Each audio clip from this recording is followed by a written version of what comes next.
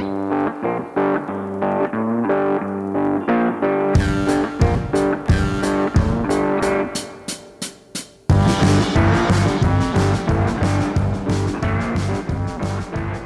to Reasoning Through the Bible. My name's Glenn. I'm here with Steve. Today we're going to do something a little bit different than our normal study. I hope if you've been with us for a while, you realize that what we really consider our most valuable thing that we do is a through the Bible, chapter by chapter study. And if you're only listening to these question and answer sessions like we're going to do today, then you're really kind of missing out. But for our regular listeners, today is a time where we're going to take a few minutes and just answer some questions. Yeah. We've had questions submitted through our email address, which you can find at info@reasoningthroughthebible.com. Yeah. And these are ones that have been submitted there or to us personally. Mm-hmm. And so what we wanted to do is just take time and answer a few questions, and we'll see how this goes. But these came to us in no particular order, and they cover many different topics, so let's just see what happens. One of the questions that I've been gotten, Steve, I had this many times actually in recent years, hasn't the Bible been translated so many times that we can't trust it? That seems to be a common question that I get. Yeah. And so one answer for that is that it's a misconception simply because a lot of people don't know how the Bible was translated, and they don't know the languages. Right. So I wanted to take just a minute to explain the process for translation. First of all, it's really no different translating the Bible than it would be any other modern language. Mm-hmm. Just like if we were translating from English to French or French to German or any one language to the other, there's people that know both of them. Correct. And in fact, I have a friend of mine, that's his job, is a professional translator, and that's what he does for a living. Mm-hmm. And so there are people that do this. They study it for quite a long time, and that's their jobs. So that's one, is it's really no different than translating from any other language. It's also one of the major misconceptions that when I answer this, I kind of get some surprise. It is not the case that the Bible we have now started out in language number one and was then translated to language number two, that was then translated into language number three, and number three into number four, and on and on. Right. So it is not the case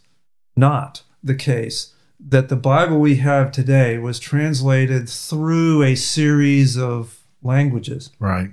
The Bibles that we have today, whether it's in English or any other modern language, was translated from one language into English, or one language into whatever language we have today. They go back to original manuscripts. They go back to the original languages. Yeah. And so the original languages, for the most part, the Old Testament was written in Hebrew, and the New Testament was written in Greek. There are a few passages in the Old Testament. There's a few passages in Daniel, for example, that was in Aramaic, which is one of the other ancient languages. So, but 99% of the Old Testament was written in Hebrew, and the New Testament was written in Greek, what was called then Koine, or Common Greek. And so translating the Bible is just a matter of translating from Hebrew into English, or from Greek into English. And one of the things that you have when you look at the translations, if you pick up the various English translations, there's the New American Standard, there's the English Standard Version, there's, of course, the Old King James, and there's a New King James, there's the New International Version, and there's on and on. So there are a few distinctions and differences. They don't all read exactly the same. Correct. But those distinctions are not because of some issue with knowing what the words mean in the original language compared to the English. That's not why those differences are there. First of all, if you just look at the meaning in the sentences in the various English translations, they're for the most part the same. Yep. The reason why some of the English versions read differently are the translators have a different philosophy. For example, Paul, in many of his letters, had what we would call in English long run-on sentences. And you can tell in some of the translations, he just goes and goes and goes. It's like a stream of thought. Right. And that's okay. But when you're writing in English, you have to make a decision. Right. Do I translate it in English in a run-on sentence, which is not technically grammatically correct in English? Correct. Or do I correct the grammar and write it in the way the English would say? Yeah. And so that's one distinction. There's another decision that the translators have to make, which is, especially in the New Testament Greek, word order in English makes a big difference. If you say, John took Mary to the store, it's very different if I say Mary took John to the store. The word order matters. But in ancient Greek, it's not the case. Word order is there just for emphasis. Yeah. And you emphasize things, whether you're saying it's John took Mary to the store, or are you trying to say John took Mary to the store? Yeah. See, I can say that verbally with an emphasis on my voice, but how do you write that down? And so that's the decisions that the translators make.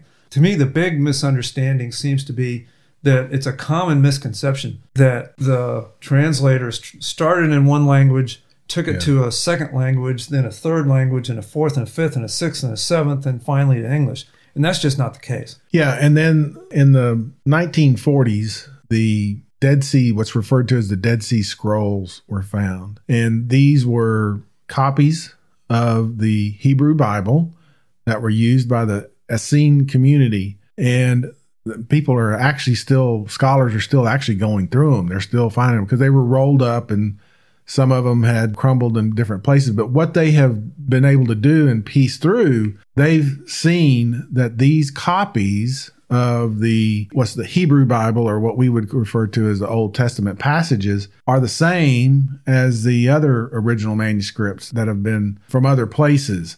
And so it's a validation that the original script and the original language hasn't changed through the years. There might here and there be a few punctuation or things like that were done, but those things are excluded.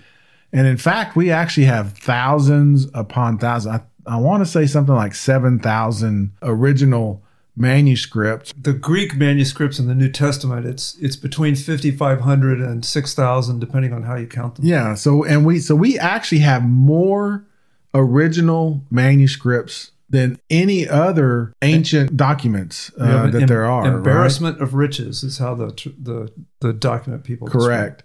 Now, I will say this, and this is my understanding, so the second question is, then why do we have so many different versions? Because you just named off about 5 of them right there. My understanding is that for copyright purposes, there has to be at least a 10% change in a version. So many times a particular idiom or a particular word picture is described differently. And I use the word differently, not in that it means it's different. It's just a different aspect of it or a different way to put the same meaning. And so through that, we have different versions of the same Bible, but they're all still going back and coming back to the original transcript. I've got an example of what you just said. When you use the word idiom, here's an example of what the translators' decisions they'd have to make.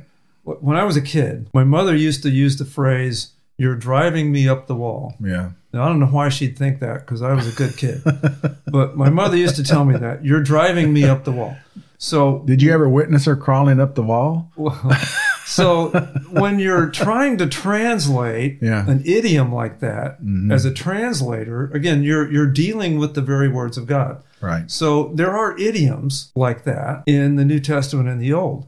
When you come across that, do you translate it literally to where in the new language, the people are going to scratch their head and say, what in the world driving up the wall means? Right. The true story I heard one time, there was a pastor, a preacher that was speaking in English, and he had a translator that was standing there next to him and translating it live to this group. And the American speaker said, "I'm tickled to death to be here." Yeah. And when he translated it, it came out, "You've scratched me till I died." Okay. And so you have to make a decision. Right. What words do you use? Do you translate it literally? I'm tickled to death. Right. And the receiving audience says, "That's nonsense. What do you mean?" Right.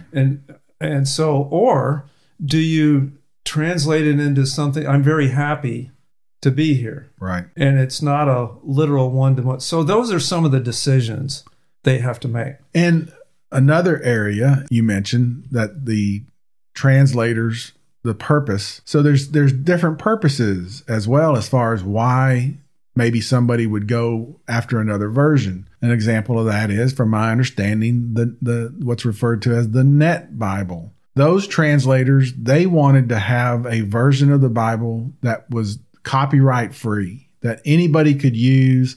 We're in a digital age now, cut and paste on our computers. And so they wanted to have a version that is copyright that anybody could use in their work or for their online purposes. And so that was something that one of their reasons for it, but it doesn't diminish how they went about it. They have, and usually all of these translations from these, they have a committee, and they have several different people, Old Testament scholars, New Testament scholars, Greek scholars, Hebrew scholars. And so they really look at this. It's not just one person that's sitting down trying to make a translation. All of the modern English translations are done by translation committees, teams of people that all believe Orthodox Christian doctrine. Right. They don't bring in non-believers. They don't bring in heretics. They have people that believe the historic doctrines of the faith, that believe that the Bible is the Word of God, and they all use that. So the translations that we have today are trustworthy, and they just have some different emphasis. Lastly, I want to say, though, that there are some translations that are out there that are not good translations because they actually deny some of the original meanings and some of the original manuscripts. There's some of them that get so loose that they show some bias, but none of the ones like we mentioned. All the modern New American Standard, English Standard Version, NIV, those are all good, correct good translations. But you do have versions that are put out by the Jehovah's Witnesses. Right. And what they do in their translation, they have their own Bible. I don't even call it a translation. It's a version. Yeah, it's a version. What they do is they insert their doctrine into their translate or their version of it.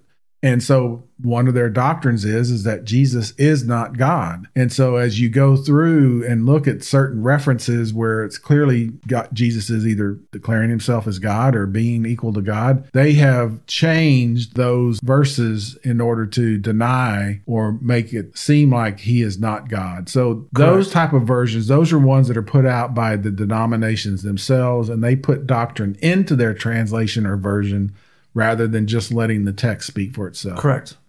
So next question, very different subject. What does the Bible say about cremation? Yeah. We've had people ask about that. And so talk to a little bit about that. First of all, one of the reasons why, if you read through the Bible, you're not going to find creation. So the specific way this question's is phrased is, what does the Bible say about cremation? Well, the specific answer is it doesn't. Yeah, right. I think there's some more meaning behind the question, though, which is, what do we do today about creation? But the Bible really doesn't speak to it one way or the other. What the Bible does do is it talks about burial. Mm-hmm. I cannot think of a single person in the Bible that wasn't, when they died, if they talk about what they do with the body, it's always buried. Right. Over and over again. Abraham was buried. Everybody's buried. No funeral pyres, bodies that were put in with wood, put under no putting the body in the ship and lighting the ship on fire. None of that stuff is taking place in Scripture. The Scripture always buries the body. Right, correct. Now, one of the reasons is that we believe in resurrection. Yeah. 1 Corinthians 15 over and over again talks about the body, the physical body that's put in the grave will be raised again. Mm-hmm. Now, there's some different theologians that have different theories on exactly how that's going to happen. Some say that the soul reinforms the body and the dust when it comes back from heaven. But nevertheless, the Bible is quite clear that there's a relationship, a one-to-one relationship between the body that dies and the resurrected body. It's not a different one. You don't get a new body. It's not a different one. It's the one you're in now is going to be raised again. That's what the Bible teaches. And that's why Christians for 2,000 years have always buried our dead. Yeah. And so resurrection is taught many times in the Bible. I believe it's Job says, though my body decay, yet I will stand on the earth in the latter day. Correct. And so question then comes, is it a sin to cremate your body? Because nowadays it's people dealing with, it's quite an expense for burials and things like that. Yeah. And so it's not a sin to cremate a body. It just sends the wrong message. Cremation is done by some religions because they believe that we go back to dust and that's it. Yeah. And so that's a message that is contrary to Christianity. Or they come back as something else, some other reincarnation creature, is contrary to Christianity. Right. So therefore the body's got to be destroyed in order for that to happen. And so it's not a sin to cremate a body. If God's smart enough to make it the first time, he can make it again. And so it's not a thing to really get wrapped around the axle over or create division over. Right. It's just cremation tends to send the wrong message. And all of Christianity, it's never been done. Yeah. Christians always bury our dead because we believe in resurrection. Yeah. Next question. Seems to be a lot of very public Christians leaving the faith these days. How do we respond to that? Yeah. Well, the question comes about, the first thing that comes to my mind is, were they Christians to begin with? Right? Because we have different verses and different scriptures that talk about enduring to the end, having faith and such as that. But also over in 1 John chapter 2, as John is writing in verse 19, he says, they went out from us, but they were not really of us. For if they had been of us, they would have remained with us. But they went out so that it would be shown that they all are not of us. So I think this is one verse, and one reason is that they never really truly were Christians to begin with. And the Bible teaches over and over again in the New Testament that there's going to be false believers inside the church. Correct. The book of Jude talks about there's being false believers that have crept in intentionally. I believe it's Peter talks about false people coming into the church. Right. I mean, several times, over and over, it talks about false believers coming into the church. So it had already started to happen in the first century. And that passage you just read, Steve, they went out from us because they were not of us. Right. They had to be in the church to start with before they could go out from us. Correct. And so the apostles knew that there were false believers inside the church. Even Jesus talked about the parable of the sower. The sower went out to sow and he scattered seeds. Right. Well, some of the seeds they sprouted until the sun got hot. Yeah. And they withered away. They sprouted until the cares of the world choked them out. Correct. And so our Lord, before he even started the church, told us that there would be people that would come up and show some signs of life, but would then kind of fall away. I would also point back to these high-profile Christians, I'm using air quotes, that walk away from the faith. There were probably indications prior to them doing that were showing that they weren't really truly followers. And so it probably isn't really a surprise that they're walking away from the faith. They never really had the faith to begin with. And I would dare to say that there's not one assembly of church here on this planet that is 100% all believers. Maybe some small country churches somewhere when there's about maybe 20 members or something like that. But I think there's probably false believers that are in every congregation. And of course, our hope and prayer is that those people actually do come to themselves and actually do become believers. Well, you know, the old joke is there's only two of us that are still faithful, me and you, and I'm a little worried about you. And so, fortunately or unfortunately, we don't really know people's hearts. Correct. And it's only God can really know the heart. Correct. Part of what's going on here with this question is there's some very public people of all ages that walk away from the faith. Right. And when that gets broadcast in the news, it seems like it's bigger than it is, simply because Okay, yeah, there's these really public people that leave. Right. And that makes the news. But what doesn't make the news is, okay, here's this long list of people that didn't leave. Right.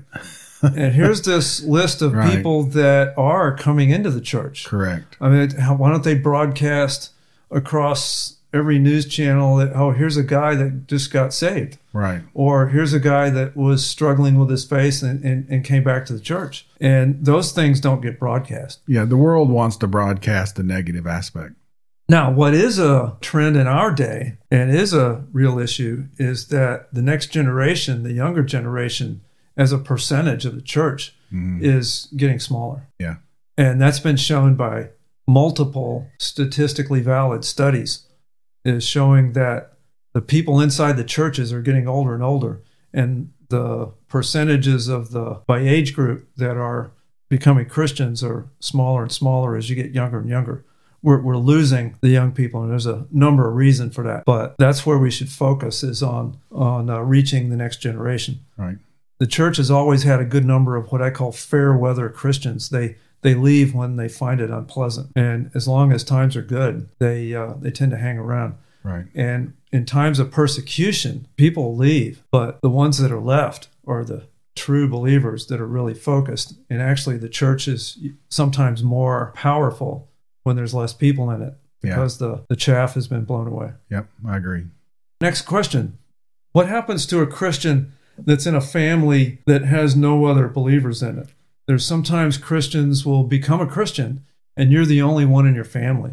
Yeah. And maybe a spouse, maybe a parent is not a believer, and you're a new Christian. How do you grow as a Christian in that?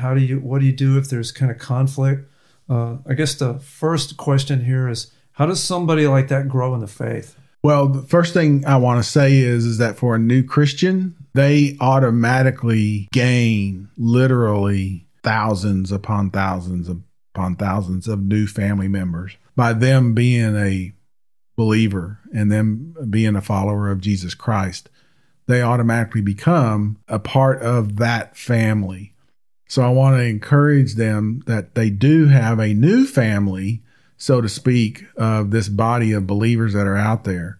And so while they might be isolated on their immediate family in the situation, I would encourage them to get to a Bible-believing church and get involved with their new family, so to speak, of other believers. One thing I think we could be clear about is that nobody's going to grow as a Christian just going to church on Sunday. Yeah.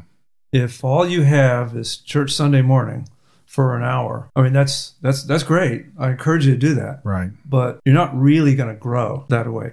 The only way to really grow and mature as a believer and develop spiritually is to spend some time. Right. And one way is to spend some time with other believers, if at all possible. And if you're the only one in your family, that's harder.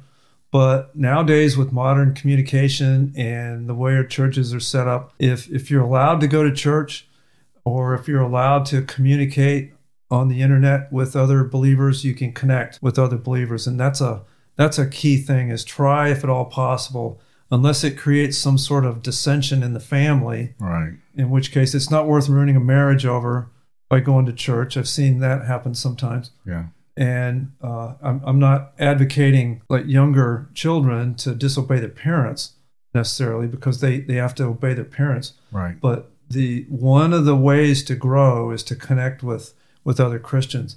And if you pray to the Lord and you look for ways and you treat other people in your family with love, you'll find a way to connect with other Christians. Right. Another way is just to read the Bible as much as possible. Yeah.